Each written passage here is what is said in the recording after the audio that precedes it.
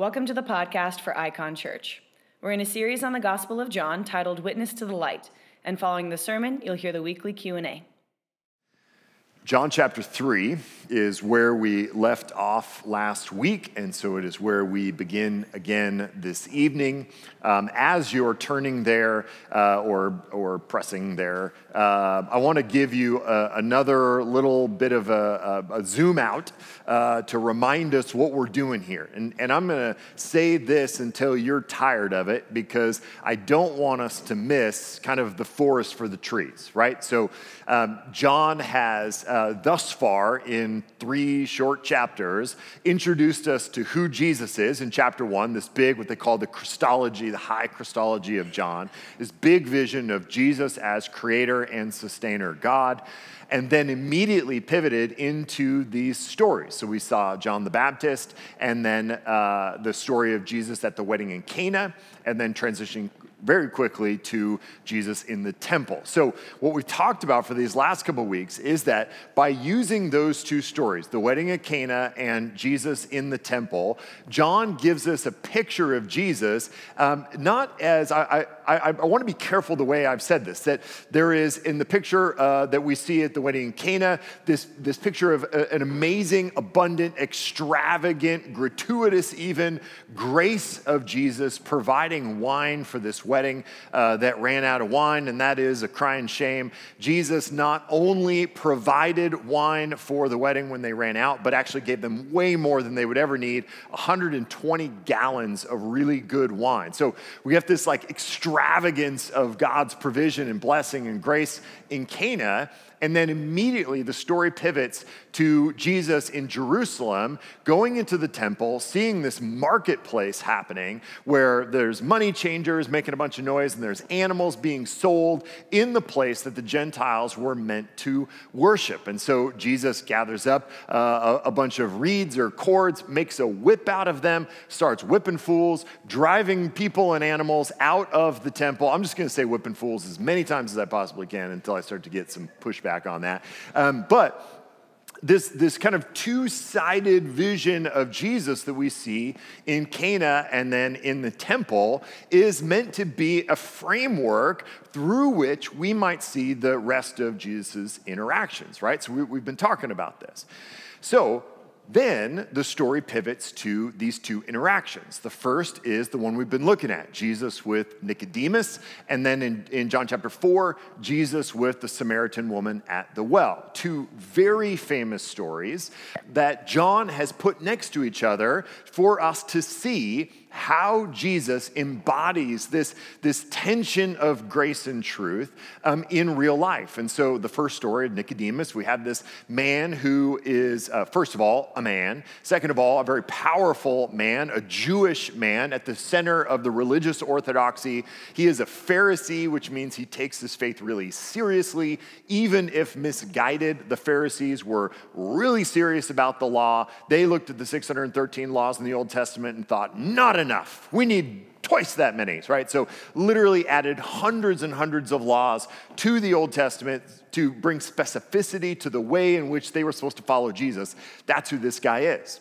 In addition to that, he's a member of the Sanhedrin, which means he has religious power. He also has political power. This dude is smart. He's educated. He's ambitious. He is at the center of the cultural, religious, political universe.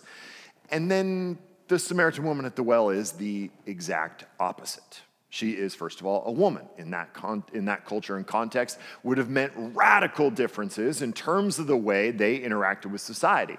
On top of that, she's a Samaritan, which is in many ways the sworn theological enemy of the Jews. She is a woman who has quite the backstory, which we will learn about. And so we've got this person who is at the center and this person who is at the margins, a man with a lot of power, a woman with basically none. And we're going to see how Jesus engages both of them differently and yet the same, right? It's not as if what we see with Jesus and Nicodemus is that Jesus brings a bunch of truth but no grace, and then with the woman, he brings a bunch of grace but no truth, or the opposite, that Jesus embodies both in both conversations and yet does so really differently and really sensitively and wisely in each conversation. So that's what we're looking at kind of at the macro level. And so what I want to do is recap a little bit of last week because we stopped mid-conversation between Jesus and Nicodemus. Okay, so John chapter 3, we did verses 1 through about 13 last week. And here's the big idea. Nicodemus, the super powerful guy, comes to Jesus at night, right? Coming to see Jesus would have been putting much of his power and influence at risk, and so he does so at night, which tells you a little something about his commitment to Jesus, that he's putting it at some risk, but not joining Jesus in the middle of the day, which would have put his position at great risk, right? So he's hedging his bets a little bit here. Goes to Jesus, says, Rabbi, it's clear to us that you are a teacher come from God because nobody can do the signs that you do unless God is with them. Jesus hears what I think many of us would hear as affirmation or as like, hey, you're great and we're with you and we love you. Jesus looks into his soul basically and says, you cannot see the kingdom of God unless you are born again. To which Nicodemus goes, I don't know what you're talking about, basically, right? Like, why did you say that, right? So Jesus goes, first, you have to be born again in order to even see the kingdom of God. And then after Nicodemus kind of says, how does that work? How can an old man enter into his mother's womb? Which we talked about last week is basically Nicodemus taking the most ridiculous version of what Jesus said and then responding to that, right? So the word for born again can also mean born from above. Jesus intentionally uses this word that could mean either born again or born from above. And many of us, if we were being generous and thoughtful, we'd go, oh, okay, I see what Jesus is doing there, right? He's saying that there is a second kind of birth, a kind of a divine or spiritual rebirth, a birth that comes from heaven that you have to experience in order to see the kingdom of God. Nicodemus doesn't do that. He takes the most ridiculous version and responds to that, right? When I mentioned last week, that's basically what Twitter is, right? The most ridiculous, people only responding to the most ridiculous version of what they hear and then starting a fight, okay? It's really valuable time. So Jesus goes, you must be born again. Nicodemus doesn't understand, tries to fight with him, and Jesus responds by saying, listen, the flesh is the flesh, the spirit's the spirit. There's no way to go from the flesh to the spirit. Again, Nicodemus has no idea what Jesus is talking about, right? So he's challenged him by saying, you have to be born again. I don't know what that means. Well, that's because you're trying to go from the flesh. You're trying to kind of pull all the levers of power that you have accomplished, right? So Nicodemus has religious power, he's got political power, he's got spiritual power, he's got ambition, he's got intelligence, he's got education. All of these things that when we hit crunch time, that he's pulling on these levers of power to get him what he wants. Jesus says none of those levers will work in order to become born again. There's nothing you can do. You can't earn it, discipline it, accomplish it, ambition it, educate it. You can't get there. Flesh is flesh, spirit's spirit, and there's no way to go from flesh to spirit. Unless, he says, the third thing, that the Spirit does it. He says the Spirit moves where it wants to move. The Spirit does what it wants to do. The Spirit transforms. He goes, so it is with those who are born of the Spirit, that the Spirit has a will of its own, that it enlivens us and creates in us this new birth, right? So we talked about how this isn't the only place John kind of talks about this idea. In John 1, verses 11 to 13, he said this, he, Jesus, came to his own, and his own people did not receive him.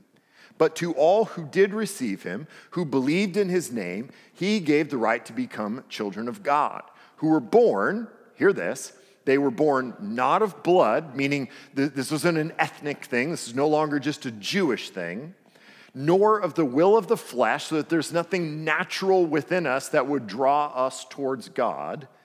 But get this one, nor of the will of man.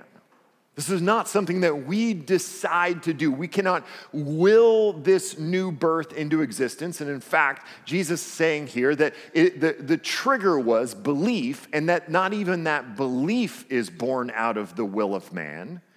He says, but of God. that it comes from the will of God. It is the work of God in us. And John will say again, in fact, Jesus says in chapter 6, verses 63 to 65, Jesus says, it is the Spirit who gives life. The flesh is no help at all. This is why I told you that no one can come to me unless it is granted him by the Father. Okay, so Jesus lays all this out for Nicodemus, right? Nicodemus comes thinking he's just going to bless Jesus with his power, basically, and go, hey, Jesus, you know me, I'm Nicodemus. Hey, we're with you. We like you. You could be one of us. Jesus goes, yeah, in order to see the kingdom of God, you got to be born again. Nicodemus goes, I don't know what you're talking about. He goes, yeah, flesh is flesh, spirit, spirit. You can't flesh your way to the Spirit. Nicodemus, oh, okay, yeah, that makes no sense. Jesus goes, yeah, because see, the Spirit does what the Spirit wants to do. The Spirit moves, and we can see the effect of the Spirit, but we don't know where it's coming from. We don't know where it's going. And so it is with those born of the Spirit. The Spirit does it, not you. There's nothing you can do to get there. There's nothing about your life. There's nothing about your accomplishment. There's nothing about your will. There's nothing about your work ethic. There's nothing about you at all that can move you from flesh to spirit. To which Nicodemus replies in verse 9, how can these things be? In other words, Jesus, you've painted this impossible picture. This impossible picture where I have to be born again, but there's nothing I can do to be born again. The Spirit's got to born me again. So what do I do? How does this work if I have no control over it? And Jesus responds, are you not the teacher of Israel, and yet you do not understand these things? Truly, truly, I say to you, we speak of what we know, we bear witness to what we have seen, but you do not receive our testimony. If I have told you earthly things you do not believe, how can you believe if I tell you heavenly things? No one has ascended into heaven except he who has descended from heaven, the Son of Man.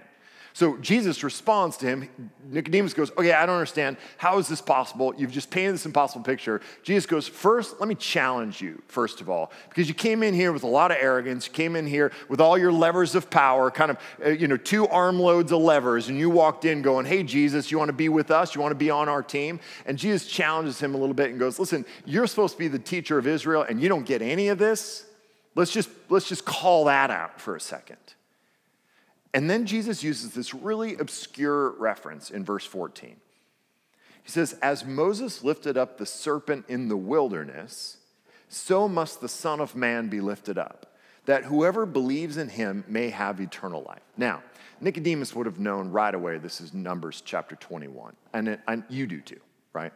Obviously, Numbers 21. It's your favorite verse. Numbers 21 is this short, kind of random, kind of obscure reference that Jesus is making here that Nicodemus definitely would have known, but is maybe not obvious, okay? So in order to make you do something you've probably never done, turn to Numbers. I don't recommend reading Numbers a lot unless you're having trouble sleeping.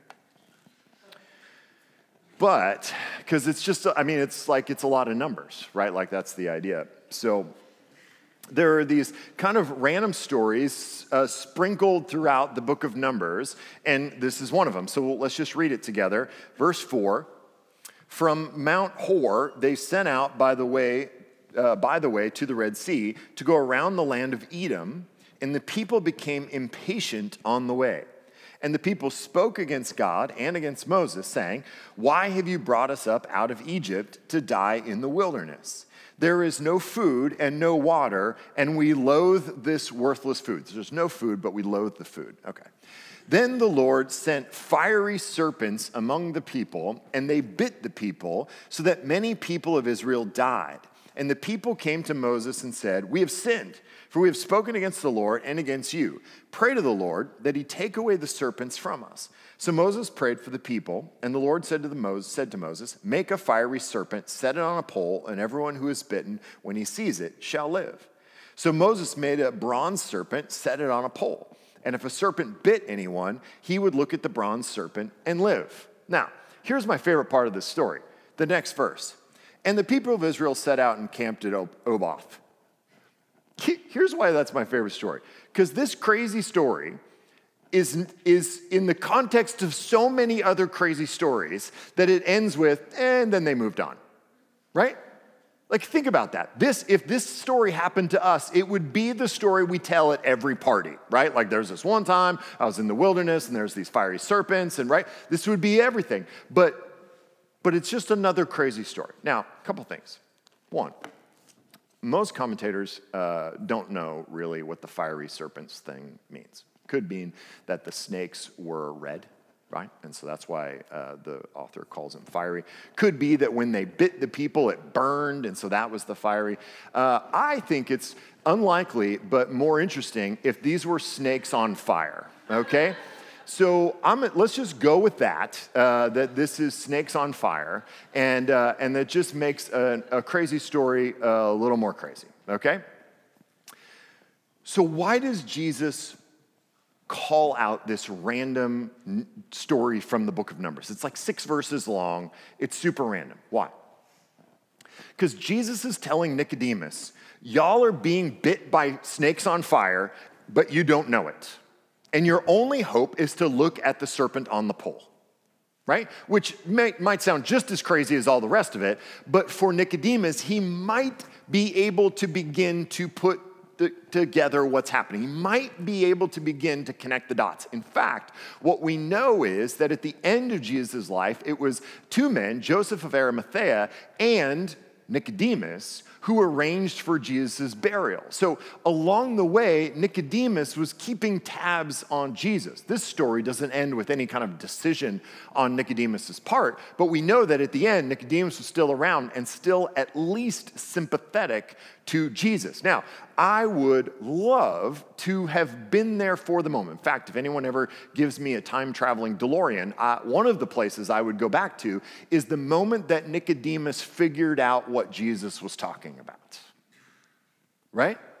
Like, there had to have been a ton of confusion in this moment, but then later on, just a few years later, when Nicodemus is looking at Jesus dying on a cross, that it would dawn on him that what Jesus said in their very first meeting was coming true. That Jesus, like the serpent in the wilderness, had become the solution, that the very consequence for sin, in this case, the people of Israel's grumbling and complaining. Now, there's probably many of you who read this story and go, okay, does it seem like overkill that the people are complaining and grumbling in the wilderness, and the response of God is to send snakes on fire to bite and kill them? Now, it might seem like that's an overreaction to you, but if you have kids, it doesn't, because the complaining and grumbling is an ongoing problem that you start to go, yeah, snakes on fire, I get that. That makes sense to me at some level, right? So here's what the story says, that there is a consequence for sin, these snakes on fire, and then that the solution that Jesus brings is not, or that God tells Moses, is not some totally other solution like, yeah, get the guns and, that's how you'll kill him. But he says, take one of them, or make a bronze version of one of them, put it on a pole so that the problem itself, when looked upon in this context, becomes the solution to the problem. It's almost like what Paul says in Romans 8. For God has done what the law could not do. By sending his own son in the likeness of sinful flesh for sin, he condemned sin in the flesh. Or 2 Corinthians 5:2. For our sake he made him to be sin who knew no sin, so that in him we might become the righteousness of God. Or Galatians 3:13. Christ redeemed us from the curse of the law by becoming a curse for us. So track with me again. Nicodemus comes to Jesus. Jesus goes, you have to be born again, but you can't flesh your way there. The Spirit has to do it in you. Nicodemus goes, well, okay, but how does that work? And he goes, remember the story of the snakes on fire in the wilderness? And Nicodemus goes, kinda. He goes, that's kind of what you got to do. There will be a serpent on a pole that you got to look to, that death itself, or the consequences of death itself, becomes the path to life. And just at this moment of probably confusion on Nicodemus' part, Jesus explains further in what is probably the most recognizable verse in the Bible. For God so loved the world that he gave his only Son, that whoever believes in him should not perish, but have eternal life. So Jesus just explained his illustration, right? Gives the illustration of snakes on fire, and then explains it by saying, "For God so loved the world." In this sense, "so" doesn't mean the extent to which he loved the world. It's not like God so loved the world, but it's read it as, this is the way God loved the world. God loved it in this way. God loved it so. This is how God loved the world, that he gave his only Son, that whoever believes in him should not perish but have eternal life. So just the same way that God gave the snake to be looked upon when believed in, when trusted in, by bringing your eyes to the snake on a pole, that would bring salvation. God worked the same way in his love for the world. He demonstrated his love for the world in the same way in that he sent his Son to die so that all those who believed might be saved. God created a path to salvation where none existed, right? So there's a challenge, like an implicit question in this for us, if we are here and if you are here and you're not a Christian. In which case, I would say, like, so thankful that you're here, honestly impressed that you're here. I know that some of you here are not Christians. I love that you're willing to engage at that level. But here's the question that Jesus poses to us. He says, this is the way God loved the world. Which for us, if we go, well, I don't believe in God, then I would ask, how does your God love you? How do you know your God loves you? Now, you may say, well, I'm an atheist, I'm not God. Great. Okay, so it's just you. How do you love you? How do you know that you are loved in this world? What is the demonstration of love that you have, that you can bank on, that's more than just words, that's more than emotion or expression, that's tangible, it's something you can really depend on? Because in Christianity, we go, listen, I know God loves me because he died for me. It's not just this idea that God is love, but that God demonstrated that love for us in sending his Son to die for us. So how do we know if our God loves us? The promise of the gospel is that if we just look at the Son, that we will be healed from what Jesus here calls perishing. Whatever that is, it's the opposite of eternal life, right? Jesus says, whosoever believes in him, or I don't know why it went King James there, but whoever believes in him shall not perish, but have everlasting life. So whatever perishing is, it's the alternative to everlasting life. Now, I've heard some say, like, that's it? All I have to do is believe? That's all it takes? I can do whatever else I want, and all I got to do is pick the right person to believe in, and I can experience eternal life? Yeah. Yeah, that's it. So why are you fighting it? Like, the argument that that's ridiculous is ridiculous to me. The offer of eternal life for simple belief, and we go, well, that's not enough. I should pay more than that. Why? That's crazy. Why would we make the offer of salvation more difficult, more arduous than it is? When Jesus, on his behalf, goes, listen, I'll pay for all of it. Right, I've been out at restaurants, and I have a very large family, 5 kids and a wife, and so I think at times people look at us and feel pity, and I get it. I'll take it, but we've been out, and people have paid for our meals, right? Without us knowing. The waiter comes over and is like, "Hey, someone took pity on you, and that you look poor and frazzled, so they paid for you." And there is something in me that goes, no. I mean, that's nice of you, but no, I can handle it. Or at least let me cover the tip. At least let me do my part. Right? My wife's already out the door, in the car. But I'm like, no, I gotta do something. What is that in us? What is that in us that whether it's pizza or salvation, that we want to have a part to play? I mean, it's pride. Right? It's pride. You can't do that for me. I can do it. I can take care of myself. I can do it myself. I see it in my kids already. My 2-year-old Will, all the time, I'm like, no, I can do it. He doesn't say that because he can't talk, but he'd be like, mine, right? Like me. And this is what he does all the time. He won't let me put a shoe on, and he's terrible at putting his shoes on. Not only does he usually get them backwards, but then he gets them halfway on and then he cries. It's like, well, buddy, I offered. Dummy, right? Like, but there's something in us from a very early age that goes, that's it? No, I can do it. I can have a part. I want to have a part. I want to get some credit. Jesus goes, no, you can't. You got nothing.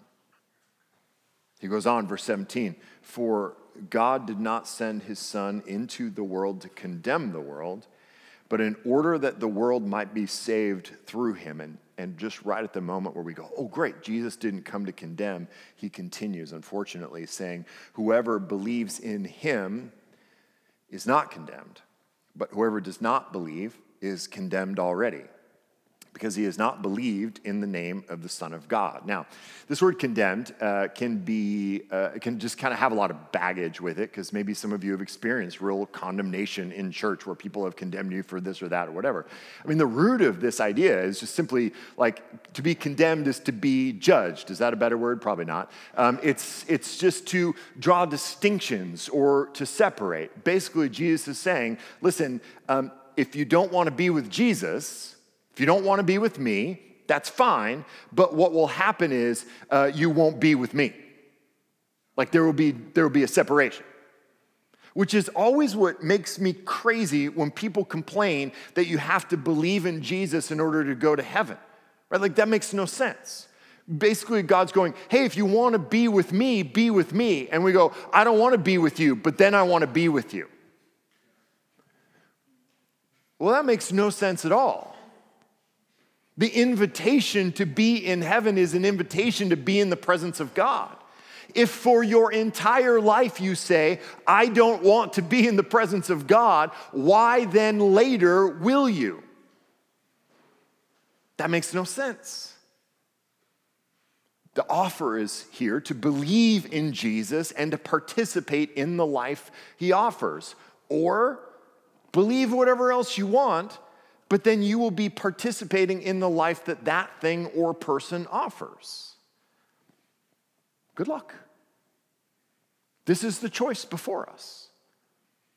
So of course there's condemnation at the end, in the sense that there is judgment at the end, in the sense that there is an end to the path you walk.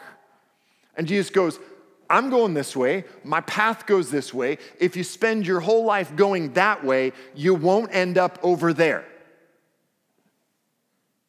Simple enough?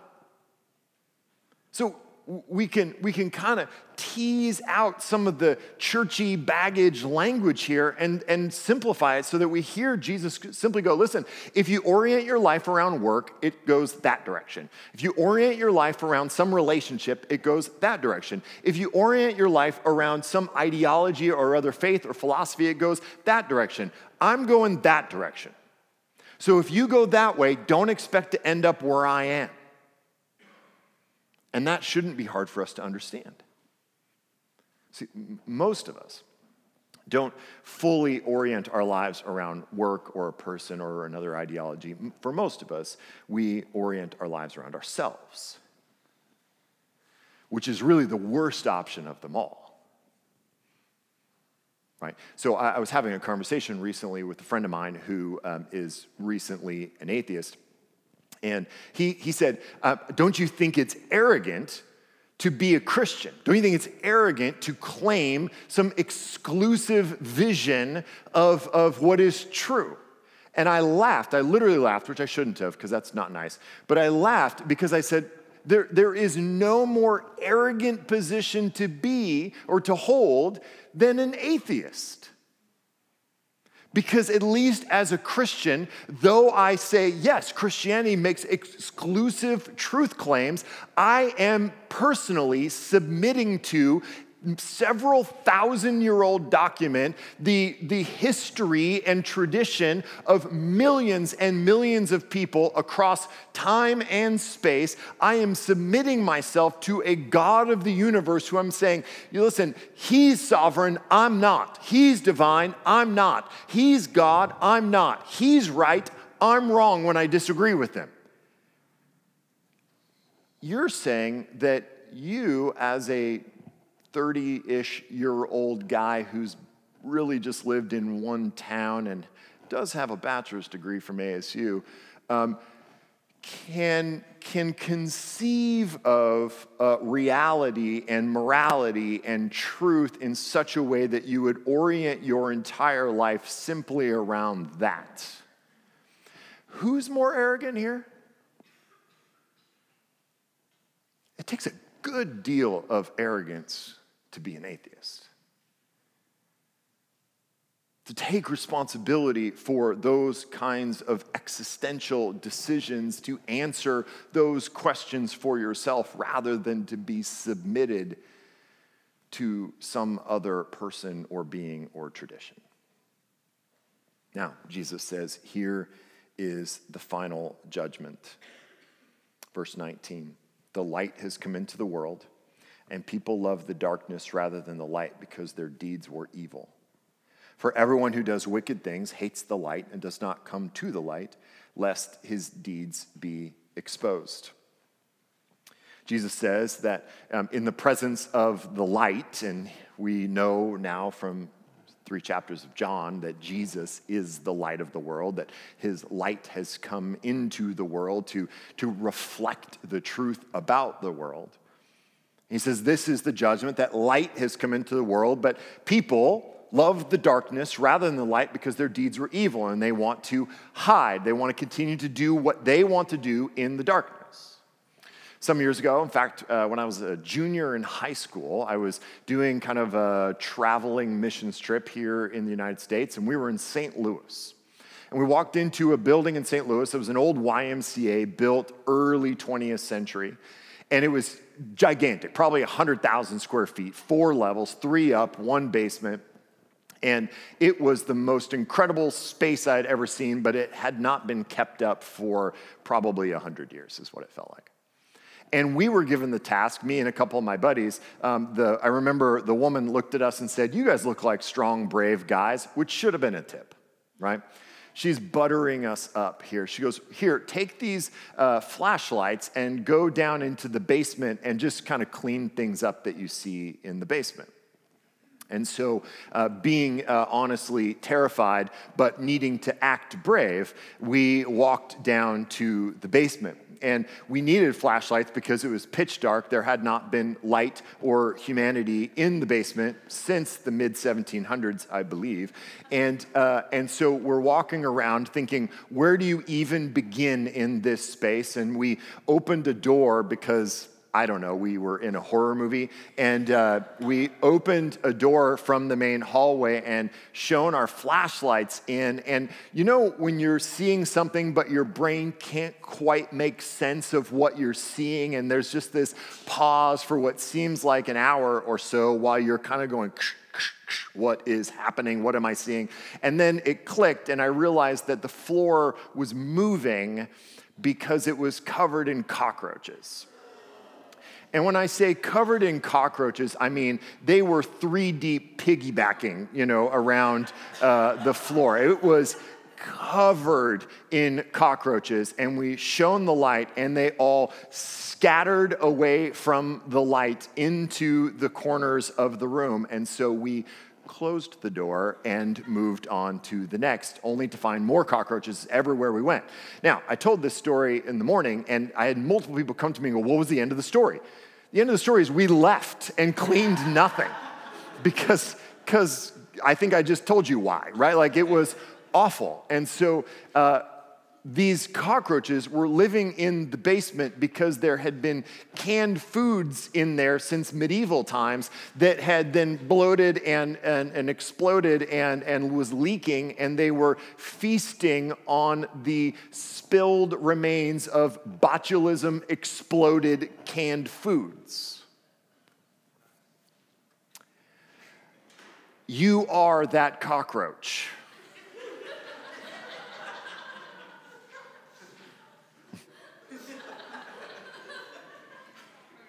That's what Jesus says. I mean, that's not me.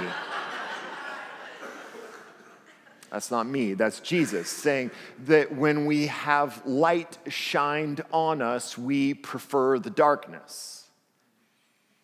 That we kind of grow accustomed to the life that we build for ourselves in the darkness, where we can eat garbage but convince ourselves it's healthy. When we can hide and tell ourselves and those around us that the darkness is preferable because it enables us to do whatever we want. See, that's the thing about the darkness. In the dark, you can do whatever you want to do. And so we prefer the darkness. We prefer to hide in the dark, being the masters of our own destiny. See, we begin to see why God does this salvation thing the way he does it. God saves us this way by making it entirely on him, because the core of sin is selfness. It's not a word, but it's a word tonight, selfness. That's the core of all sin, is the desire to be the master of our own universe. The desire to be in control, to be God. This was Adam and Eve in the garden. It began with them. The temptation was that they wanted to be like God rather to be in intimate relationship with him. Nicodemus here in this story wanted to pull all of his levers to get his way, to make Jesus be like him rather than to submit to Jesus. Some people laud Nicodemus for his bravery to come to Jesus at all, but let's be honest, he only came to Jesus at night when he didn't have to risk much. He was willing to engage Jesus, but only insofar as he didn't give up any of his levers of power. The people of Israel grumbled because they believed that they knew best and God was wrong. Now, they're grumbling about food and grumbling about all this, but let's keep in mind that what they didn't say about Egypt was that they were slaves. And so what they're actually saying is, God, we'd rather be slaves than be out here with no food and we hate the food. So this is about them knowing what's best. And I'll be honest with you, I want to explain away the weird story about the snakes on fire because it's embarrassing, and I think I probably know best about what they deserved. And so when I read that story in Numbers 21 this week and last week when I'm preparing this message, my first thought is like, okay, but how can I kind of massage this? Because it does seem like God's overreacting here a little bit, sending snakes on fire because they're complaining. But again, that's just me going like, yeah, but what that means is I know best. Besides the fact, this is not the first time that they have complained. I mean, literally like minutes after being freed from Pharaoh, they hit the Red Sea and turn on Moses and go, you've brought us here just to die at the hands of Pharaoh. I mean, literally, they've been not slaves for 15 minutes and they're already complaining. And so over and over and over, they complain and they complain and they complain. Here's what's great. That story about the bronze serpent that they raised up and put on a pole and everybody looked at and was saved, they later turned that into an idol that they worshiped. Because of course they did. Because that's what they do over and over and over. Instead of worshiping God, they make a thing that they feel like they can control because it's the product of their own hands, because at the core of sin is selfness. Augustine called this famously incurvatus in si in the Latin, which means the soul turned in on itself. Now, what's hard for us today is that this idea is culture's highest ideal. That our own autonomy and unfettered self-expression are the apex of human experience. And anyone, anything, any system, any institution that would put limits on your own self-expression are the evil ones. They're the bad guys. Because if the highest end of a human is self-expression, then anything that hinders that is hindering you as a person and your pursuit of your own ends. Jesus calls that the path to perishing. So what's the answer? Verse 21. But whoever does what is true comes to the light, so that it may be clearly seen that his deeds have been carried out in God. Here's what we shouldn't expect in this passage is resolution. Jesus doesn't resolve this for us. This is not a 3-point sermon with a clear conclusion. He kind of leaves us in the tension of the same idea he's been building this whole time. Right? Dale Bruner, who's a kind of a John scholar, translates this last verse this way, saying, he says, so that it may be made perfectly clear that this individual's way of life is a work of God. That literally this is that even his deeds were worked in God. Even the deed of coming into the light is the result of the work of God in you. So if you come to the light, that's because God is working faith in you, that God is working the gospel truth into your soul. Because here's the reality, you will not come into the light. You will not expose your sin. You will not expose who you are unless you believe that on the other side of that light is life. That's the only way. Because if there is sin in the darkness now, you are not bearing all the consequences of it, and bringing that sin into the light gives you the chance, it makes you risk bearing far more consequences for that sin than you have been previously. So the only way a person will walk into the light is if God is working in him. It has to be done in God or it won't be done at all. So if we walk into the light, confessing sin and giving up the self, we can know that God is working in us. We are naturally cockroaches, feasting on spoiled food and convincing ourselves in the dark that it's healthy and that the darkness is better because it allows us to be our true selves, uninhibited by any external light. But we know better. Don't we? Isn't there something in us that is suggesting, hinting, at least whispering, this isn't right. This isn't good. This isn't healthy. Is this all there is? Is this actually the highest end? Is this actually what I was made for? I think that there's something in us that suggests that there's more. Jesus is the light that shines truth on our lives. But unless that truth is made real and good in our hearts, we will always run from it. So God has to do it. And he does.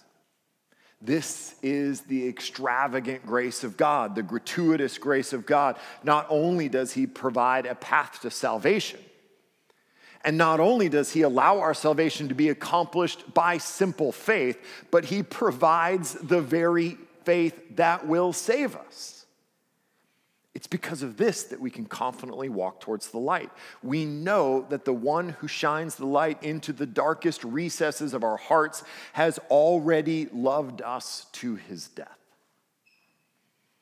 We know what he will do when he sees our sin because he has already done it.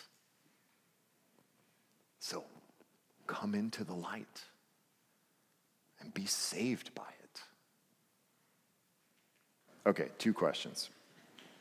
1 says, okay, so all we have to do is believe for salvation, but God also says that our belief is not our own. How much is choice and how much is spirit? I love this question because it is such a Western question that Jesus refuses to answer for us. We want percentages. We want a process. Okay, is it me first, then Jesus? Is it Jesus first, then me? Is it 50-50? Are we partners? Is this an LLC? Is it what, how does this work together? And Jesus goes, you have to believe and you can't believe without me. Next question. That the tension itself is what we're supposed to enter into. That the call to salvation is a call to belief, and yet Jesus brings us to the end of ourselves and says, but you can't conjure belief. You can't just wake up one morning and decide to believe something. Belief comes from within us. Belief is conviction, and conviction is not primarily a mental exercise. It's existential. It comes from here, wherever here is. I keep doing this. It's here somewhere. God gives us that and then says, and believe, and you can't believe, so believe, but you won't believe, so believe, but you can't unless I give you belief, now believe. Your job is to believe. God's job is to give you belief. How that works exactly, that's what heaven's for. We'll be there a long time. Question 2. What would you say to a believer who is reminded of God's accomplishment on the cross, the sureness of the salvation accomplished, but they slip often into works-based thinking they're doing well or not well, and then fearing their relationship with the Lord is at risk?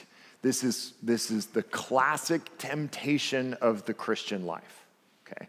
Because here's what's not true, okay? What's not true is that whether you are doing a good job obeying God or disobeying God, or how that part of your life is working, matters about God's love for you. That's not true, right? There's nothing you can do to make God love you more, and there is nothing you can do to make God love you less. God loves you the most because he's already died for you. It's done. Here's the other side of the coin or the other side of the corn. It's what we say in the old country. Here's something that's also not true. That whether or not you obey God, it doesn't matter at all. Just don't worry about it. That's not what matters. Jesus died, so your sin or your obedience doesn't matter. That's not true either. It absolutely matters, because the path of following Jesus is the path of life. And so a path of disobedience and sin is a path that leads to death, an experience of death. So here's what we know. Our ultimate relationship with God is not affected by our behavior that is solved in Christ. And yet, the decisions that we make matter on a daily basis, because when we sin, it hurts people. When we sin, it hurts ourselves. It breaks God's world when we sin. So this doesn't matter ultimately, and it matters, okay? So we live in that tension. We kind of go like this all the time. Here's what I would say to answer the question.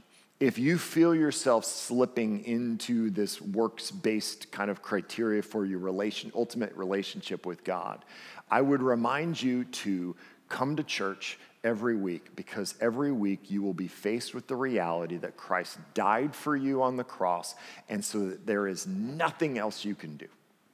We partake of communion every single week, and we're going to do it just in a moment, to be reminded every single week. Everything that had to be done is done. Everything required to put you in right relationship with Christ and with God is done. Jesus accomplished it all on the cross. It's finished. So the simple answer is look at the cross. Because what you're saying is, in effect, the cross was great, but it wasn't enough to make God love me still. I also have to perform for him. And that's wrong. Christ performed everything on the cross. God's love for you has already been demonstrated. You don't have to perform to make God love you. Amen? That's good news, because you won't perform enough if that's what it was up to. All right? Thanks for listening. For more information and podcast episodes, head to iconchurch.org.